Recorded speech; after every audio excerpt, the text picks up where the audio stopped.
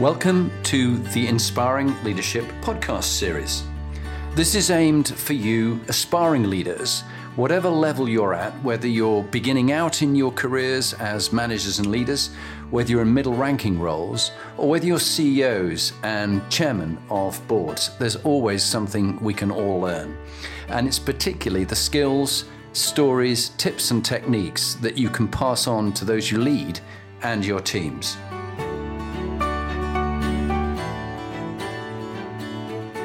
Hello, I'm Jonathan Bowman-Perks, and welcome back to my favourite time of the week.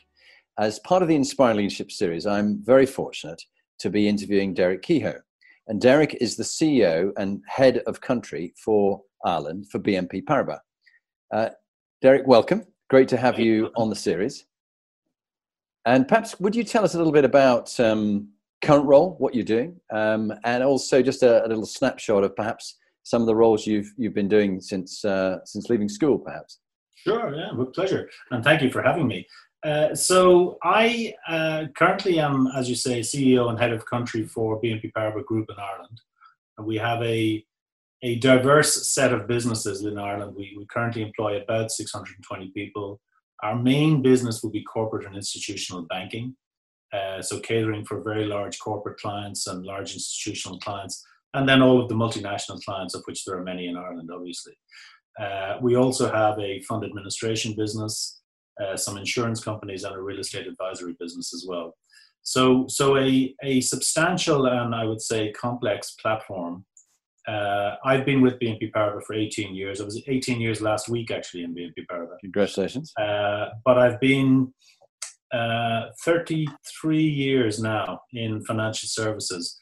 For the better part of that 33 years, I was always on the capital market side. So my very first job when I came out of university, I'd actually trained as an economist in university, but I got a job in Standard Chartered Bank, which were in Ireland at the time, and they had a vacancy in the Treasury Department. And it was literally the week after the Black Monday crash of 1987. And I said, wow, it was all over the news. It looked so exciting. I said, I want to be in Treasury. And I've been, I was in those roles within global markets ever since. So foreign exchange, fixed income, debt capital markets and sort of debt capital markets advisory. And then in 2015, I had the opportunity to take over as head of country for Ireland, which is obviously a much more diverse role.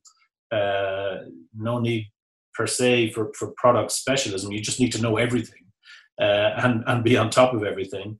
And it gave me the opportunity, obviously, to develop my leadership skills, be much more involved in terms of the governance and the implementation of the strategy for the group in Ireland. So that's what I've been doing for just over 5 years now. Fantastic. And the reason that we're doing this is because people have said they find you a very inspiring leader, which is lovely. I don't like leaders coming on and go, hey, Jonathan, I'm an inspiring leader. Have me on your series. Go, no. It doesn't work that way. So it's lovely what they do enjoy working for you. But think about who's inspired you to inspire others. Could you think of a couple of people who've inspired you? And also, generically, what kind of qualities do you find in inspiring leaders, in your opinion?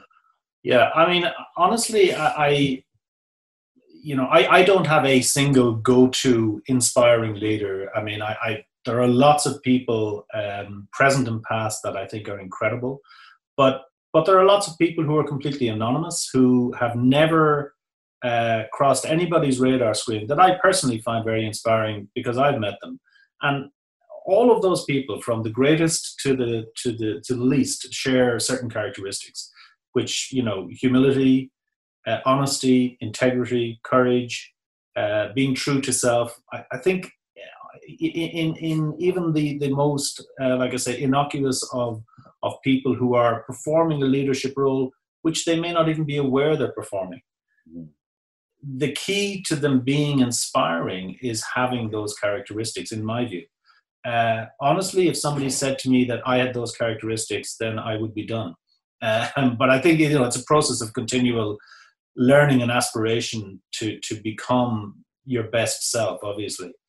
But over the years, I've had some truly inspiring people that I have worked for who have been great leaders. And again, their key characteristics, apart from that, has been an ability to communicate, to have a vision of where they want their business to go and be able to articulate that vision to people, to be able to deliver messages, even negative messages, in a way which is constructive, and that's really a difficult thing to do, clearly. So yeah, and there are so many business leaders that I admire that just keep going, and they're not doing it to get some sort of short-term buzz out of it. They're doing it because it is part of their DNA to give their best all the time. Yeah. So they're the characteristics as opposed to the individuals that I find very, very inspiring in leadership. No, I love it. It resonates very strongly for me. Yeah. And in the topic that you talked about then and we discussed earlier, this humility and to admit you don't know. Because when you as the CEO admit that you don't know, it allows others to admit they don't know rather than bluff it. Yeah. And when they bluff it, then problems will follow. Yeah. Or someone more junior to go, I know, you're great. Bring it on. Let's hear what you know.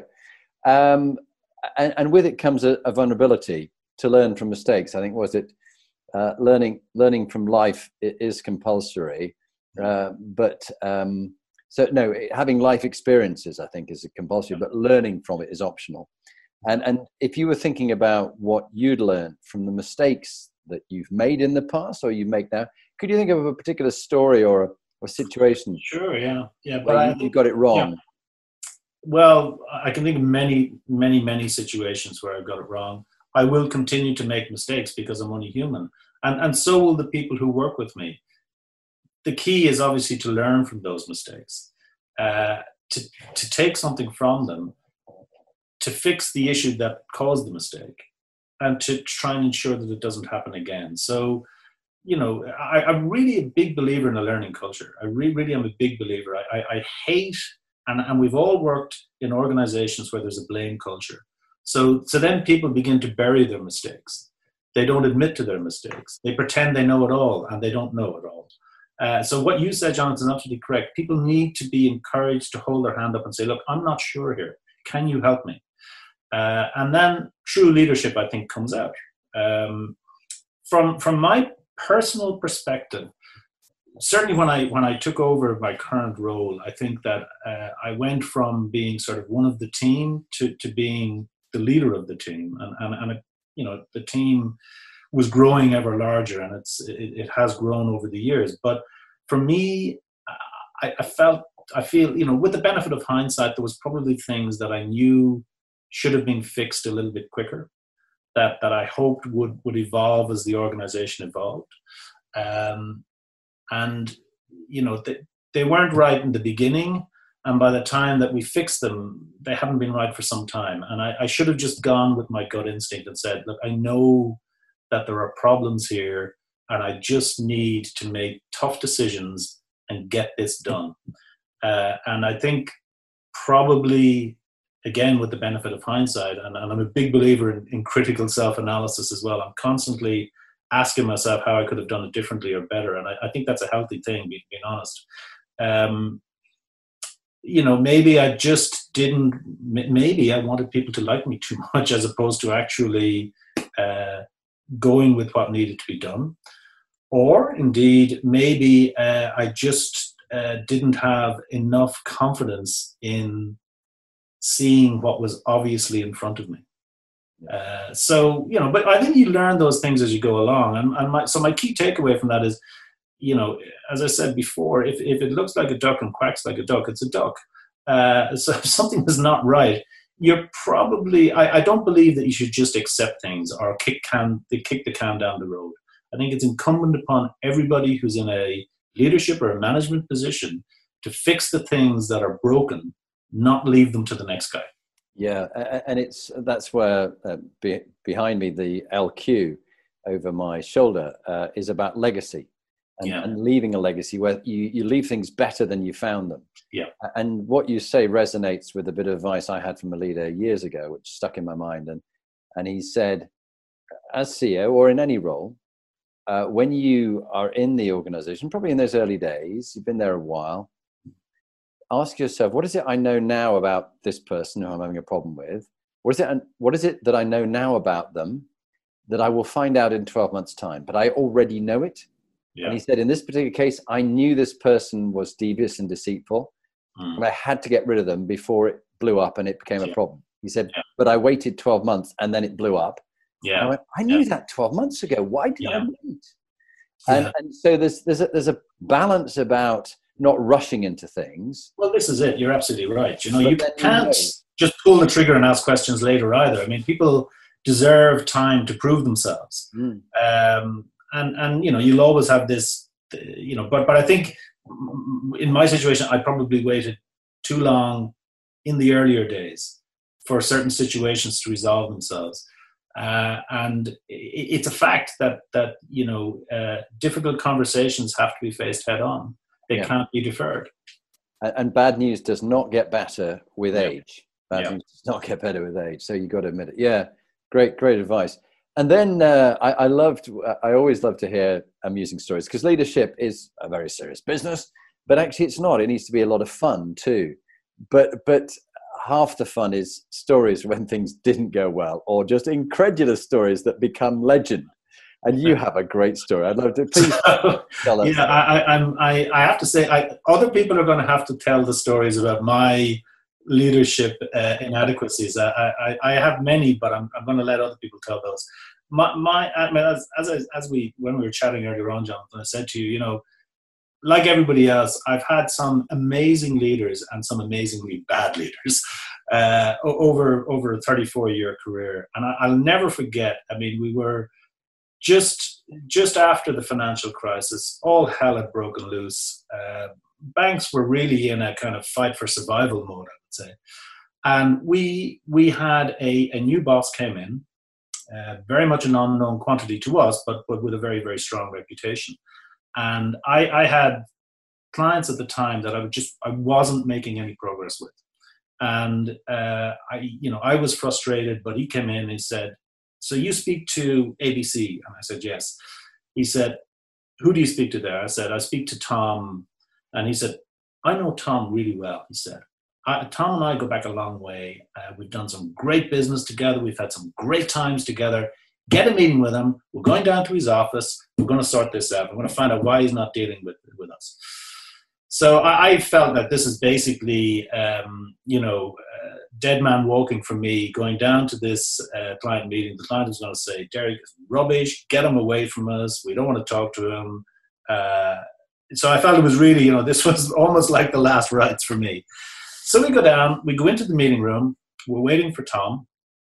My leader at the time was saying to me, yeah, God, I remember these offices so well. And, it's all coming back to me now. Just line after line, that you couldn't make up. So Tom comes in, and Tom comes straight up to me, shakes my hand, says, hi, Derek, good to see you again. Turns to my leader and says, hey, I'm Tom. I don't think we've ever met before. Line after line, lie after line. So my immediate thought clearly was, he must have mistaken him for a different Tom. But there was no other Tom in that company, that's for sure. I knew that for sure. It then descended into complete farce, because the individual never said anything for the entire meeting. Myself and Tom had a good chat, which, ironically resulted in us doing business going forward. The man who knew everything said nothing for the entire meeting. In the cab on the way back, he left the meeting. I assumed he was going to say something like, you meant Tom Murphy. I was talking about Tom, Delaney. But there was no mention of anything. What had happened was simply just erased from history.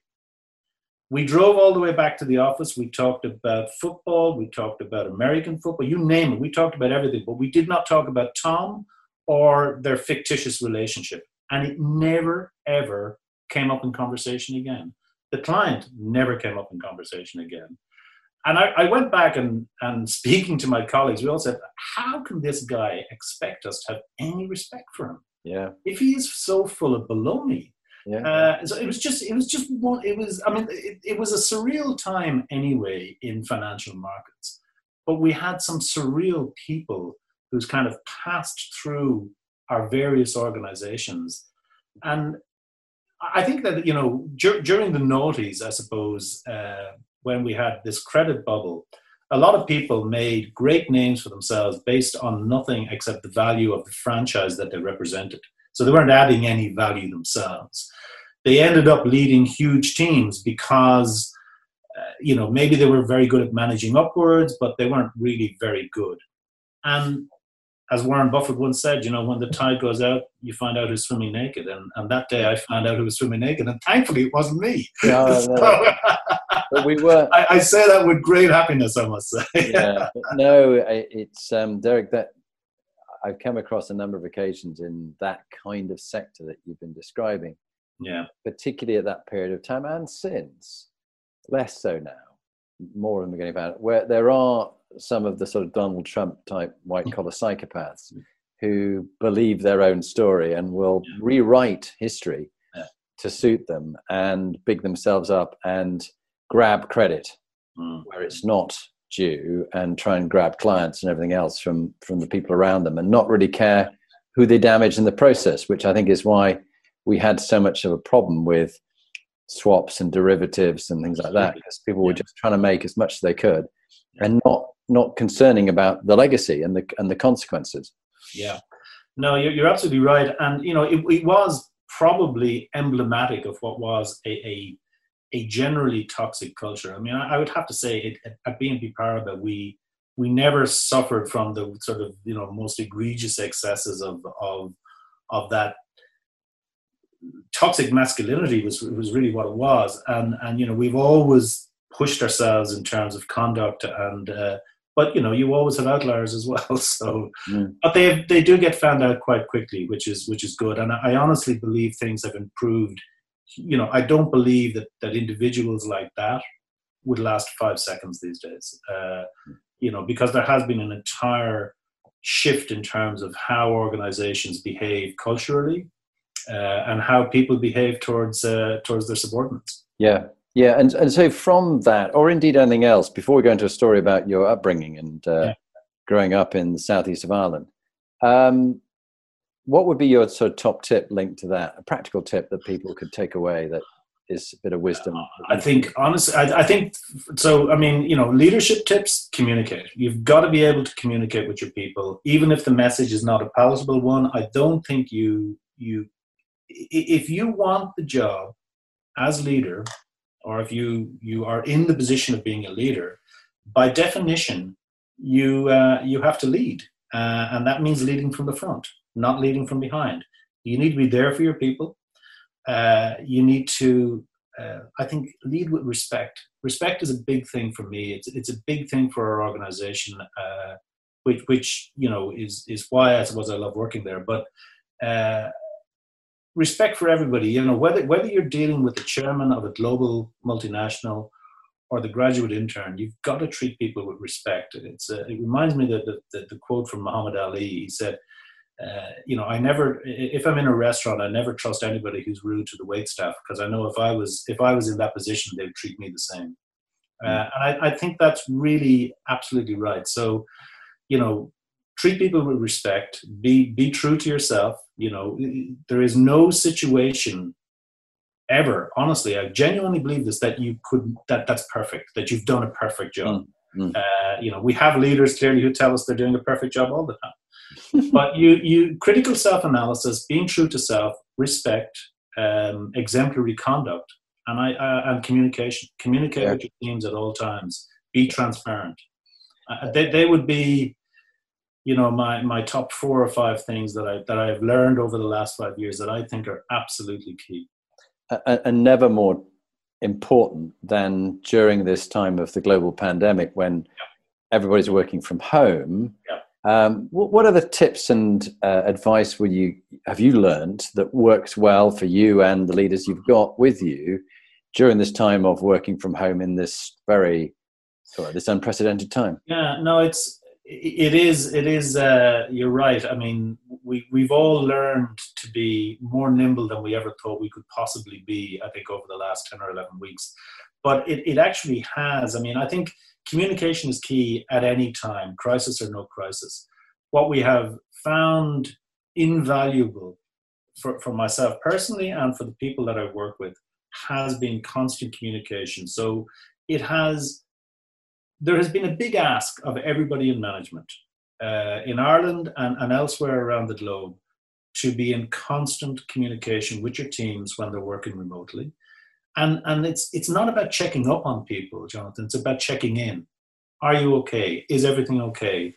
What are your concerns today? We have an amazing HR team who have done an incredible job of identifying any individuals within the organization who may be vulnerable to feeling, that they're being left behind. And the message has been very clear all along.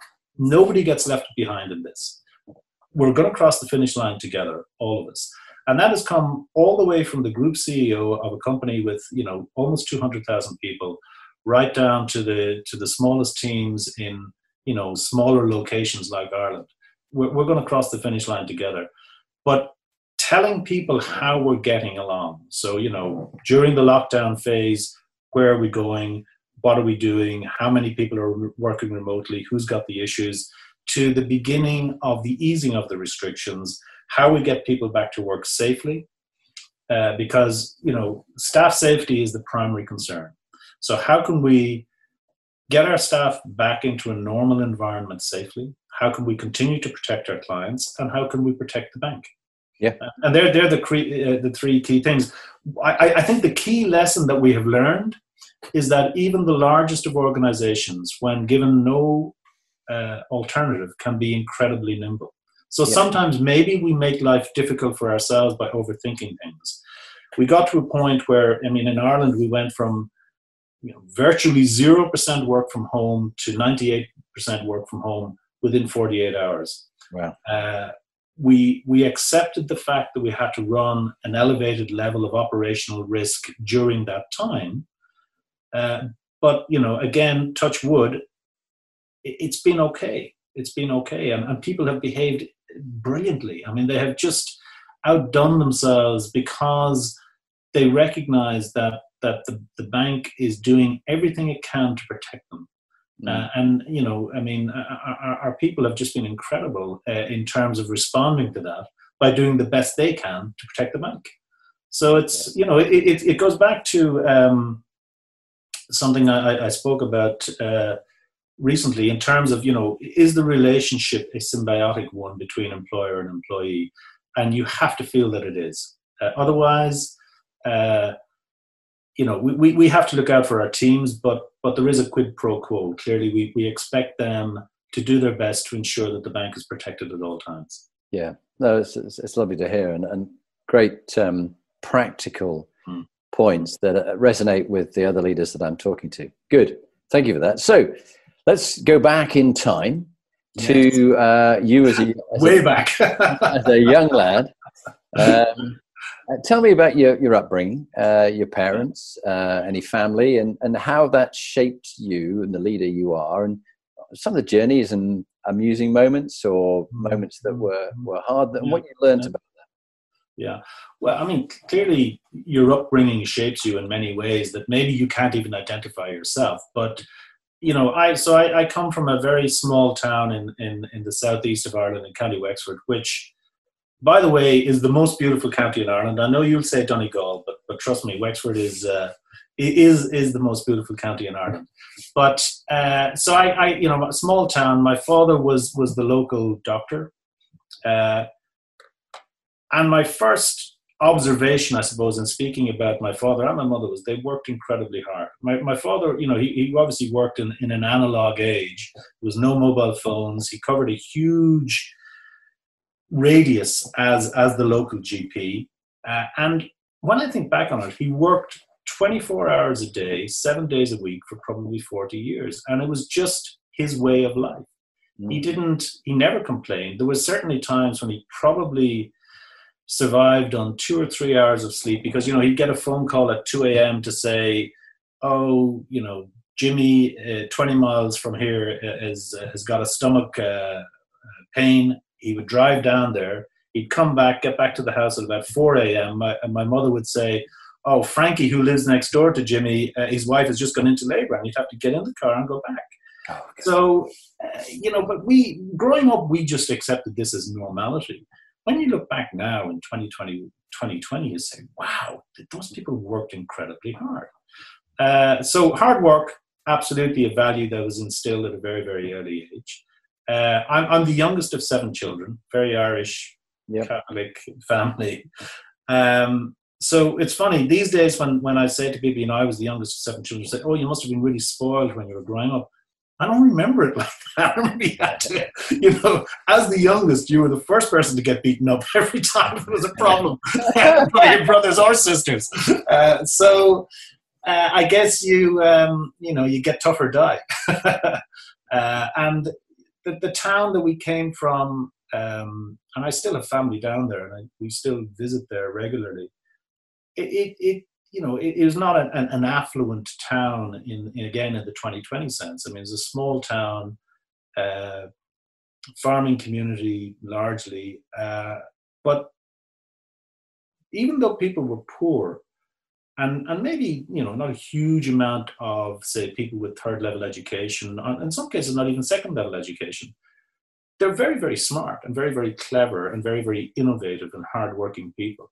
And you can, people like that are tough as teak, really. And you can learn a lot. You do learn a lot from them because they shape how you are as an individual. And I think, coming from a small country town, such as my hometown of New Ross, I think you become a lot tougher and maybe more streetwise than people who live in more privileged backgrounds.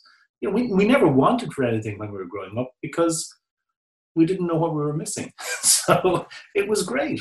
But I think, it teaches you to be tough. And also you recognize that people who have nothing are not necessarily any worse off than people who have everything. And in actual fact, that there are a lot of people who are very, very poor, but they have a dignity in their poverty that people who amass wealth beyond the dreams of avarice will never have. And I think, again, when you come back to the fundamentals of leadership, having grown up in an environment where money, or put it another way, where success is not defined by how much money you have, but how you carry yourself and how you feel in yourself, is a much, much more important metric for me. So I think that's probably the key. I mean, it's you learn a lot from being out. I mean, having worked in London and Dublin, being all over the financial centers of the world, it's they're literally a galaxies away from my small town of New Ross. But New Ross taught me how to survive, I think, in those cultures in a way that maybe others would not understand. It's a great story. What about amusing stories as you're growing up, and your highlights of your career thus far? What would you say the highlights and some of the best and the amusing stories? I'm trying to think. I mean,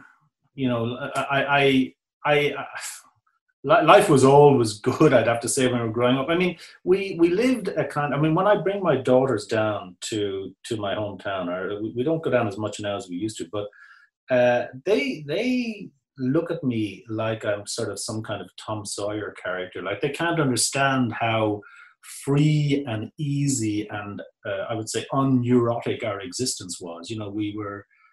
We were playing out in fields, we were swimming in the local river, we were fishing in the local river, and life for say 15 to 25-year-olds now is just completely different. I'm not saying it's better or worse, but it's very, very different. So it's always funny to tell them stories about how we used to spend our summers when we were younger compared to how they spend their summers now. I suppose at a career level, honestly, the highlight of my career, without doubt, would be, getting the job that I have now. because it's just, well, I wouldn't have known at the time how much I would enjoy it. But in actual fact, when I was offered the job, I was terrified. I don't think I enjoyed the moment. I mean, I enjoyed it, yes, as in I've succeeded, and then it was, Christ, what am I going to do? Yeah. I've been out of my comfort zone pretty much on a daily basis for the last 5 years. And I think that's a really, again, looking back, I'm delighted that I have pushed myself to be outside of my comfort zone, because having spent the previous almost 30 years in capital markets, I have to ask them, was I learning anything new? And I don't think I was. And I remember sitting outside a pub in London, because I'd worked in London for about 4 years before I came back to Dublin. And myself and a colleague who's a good friend of mine, we were sitting there, and he said to me, he said, we thought we were sort of on top of the world as masters of the universe in the bond markets. He said, 10 years ago, I was earning way more money than my friends who were all trained as accountants and everything. He said, now that they're all CFOs and CEOs, he said, we're learning nothing. And I remember thinking about that, and I said to myself, he's absolutely right. And that's when I decided myself that I needed a career path that would actually teach me to evolve or help me to evolve. So getting this job was definitely the highlight. I hope it's not going to remain the highlight. I hope there will be other highs to come. But I think that, again, going out of your comfort zone, challenging yourself, taking on those things that you would rather not do, but that will make you a better person are key. So yeah, by far that's been the highlight. Great. And those are some of the highlights, and a lovely story of growing up in County Wexford. I would have loved to have been there. It sounded amazing. Yeah. And then what about during your life or your career, some of the darker moments, and what you learned from that, particularly your career, and what advice you'd give to others, having learned the hard way yourself? Yeah. I think that, certainly from a career perspective, I went through a period before I joined BNP Paribas where, you don't, at the time you're in it, you don't realize you're in a completely dysfunctional relationship with either your manager or your employer as a whole. And you work maybe as part of a dysfunctional team. Nothing works. And you have absolutely no way of fixing it. But you begin to believe, it becomes almost like an abusive relationship where, one, you feel that you're the one who's at fault. Two, the other party in the relationship constantly devalues you one way or another, either by ignoring you or by never sending you any positive messages, or if you're doing something wrong, by not telling you what you need to do right. So it's very easy to be a leader who says nothing, right? Anybody can be a leader who says nothing and just completely ignores everything, as opposed to saying, okay, Jonathan, I am not happy with your performance. Here are the 5 things I need you to do over the next 3 months. Realistic things, by the way. And to help you then to try and unlock the cycle of abuse, for want of a better word. So that complete lack of communication and dysfunctionality, which can go on for a period of years, and you spend your time trying to convince the other person of your worth. Whereas in actual fact, as with every relationship, there may just come a point where you realize, I am never going to be valued for who I am in this relationship. And therefore, I have to make a decision which I don't want to make, but it has to be done. There is no other choice to make. So I went through a period, I would say, where I was extremely unhappy in my work, and I did bring that home with me. I brought it home with me. So, I wish I had been stronger at the time than to bring it home. But luckily, my wife and my family are very, very supportive. So we got through it. And then I remember my father gave me a piece of advice, which was basically, you know what, don't make any rash decisions. I was thinking of just chucking everything in, basically. I was sick of it. He said, you've got to be patient. Things will always change if you believe yourself. And you can, obviously you can push for that change yourself. There's things you have to do. But he said things will change. And he was right. Certainly within the next year, I had begun the conversation with BNP Paribas. I then got the job at BNP Paribas. And it's been an amazing journey ever since. So, but you do have those times in your career where you were in a relationship with your employer that is just simply not a healthy one.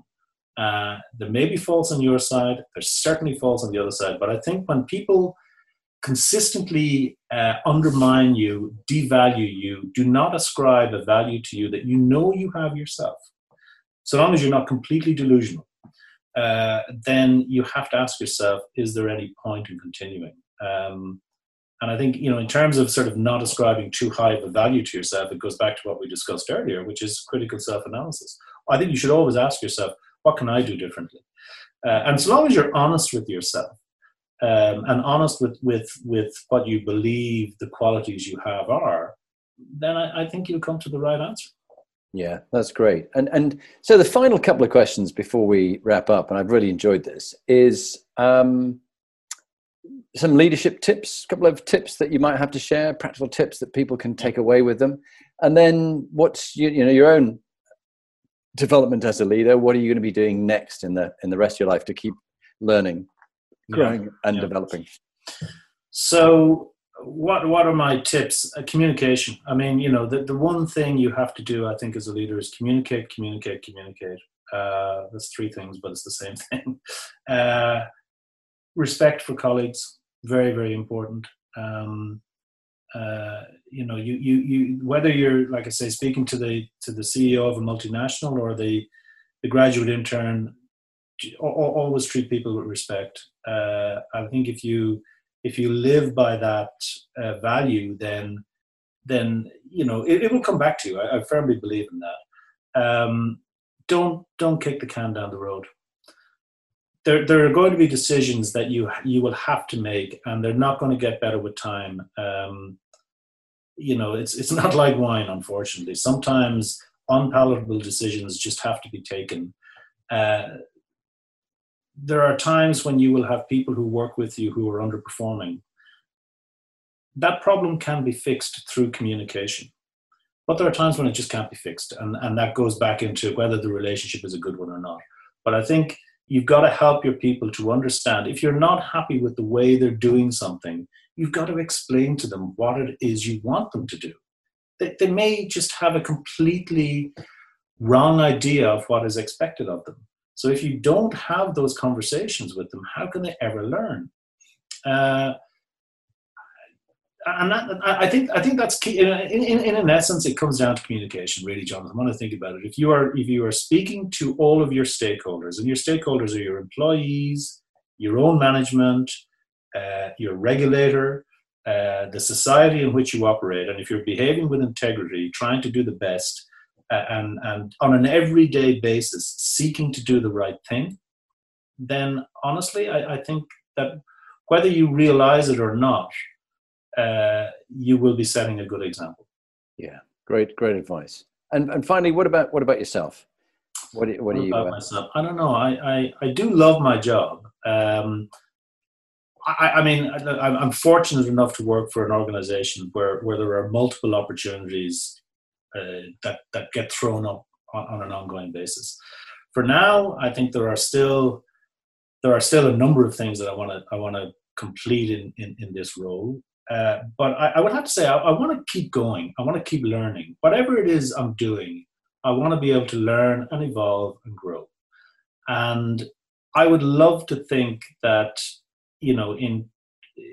I played golf with a guy on Sunday who is a hugely successful entrepreneur, and he's still working at the age of 80. Not and people say, "Oh God, the poor guy." No, he works because it keeps him alive. I mean, and I would love to think that I would be like that.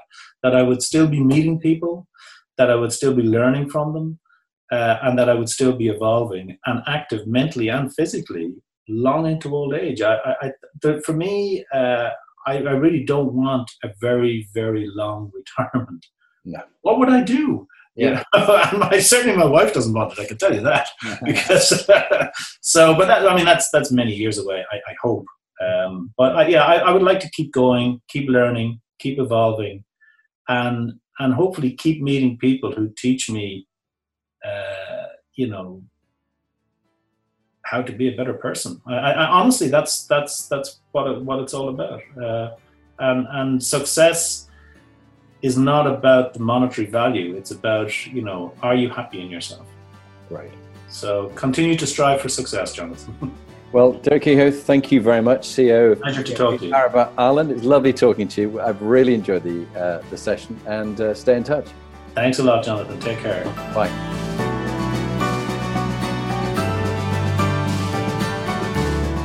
So now you've heard from one of the inspiring leaders that I've interviewed. What are you going to do next? If you want to get some more free material, go to my website, jonathanperks.com, or follow me on LinkedIn, Jonathan Bowman Perks. And there you can get access to my books, Inspiring Leadership and Top Tips for Inspiring Leaders. But if you want to actually do something about being a leader and constantly improving your game, raising your performance, get in touch with me about coaching you or one of your team that you want to raise the game for them. It's got to be people who want to be good to great, not people who you're trying to fire. And if you're looking for a motivational speaker, get in touch. Or if you want me to work with your team coach, I would be delighted to help you.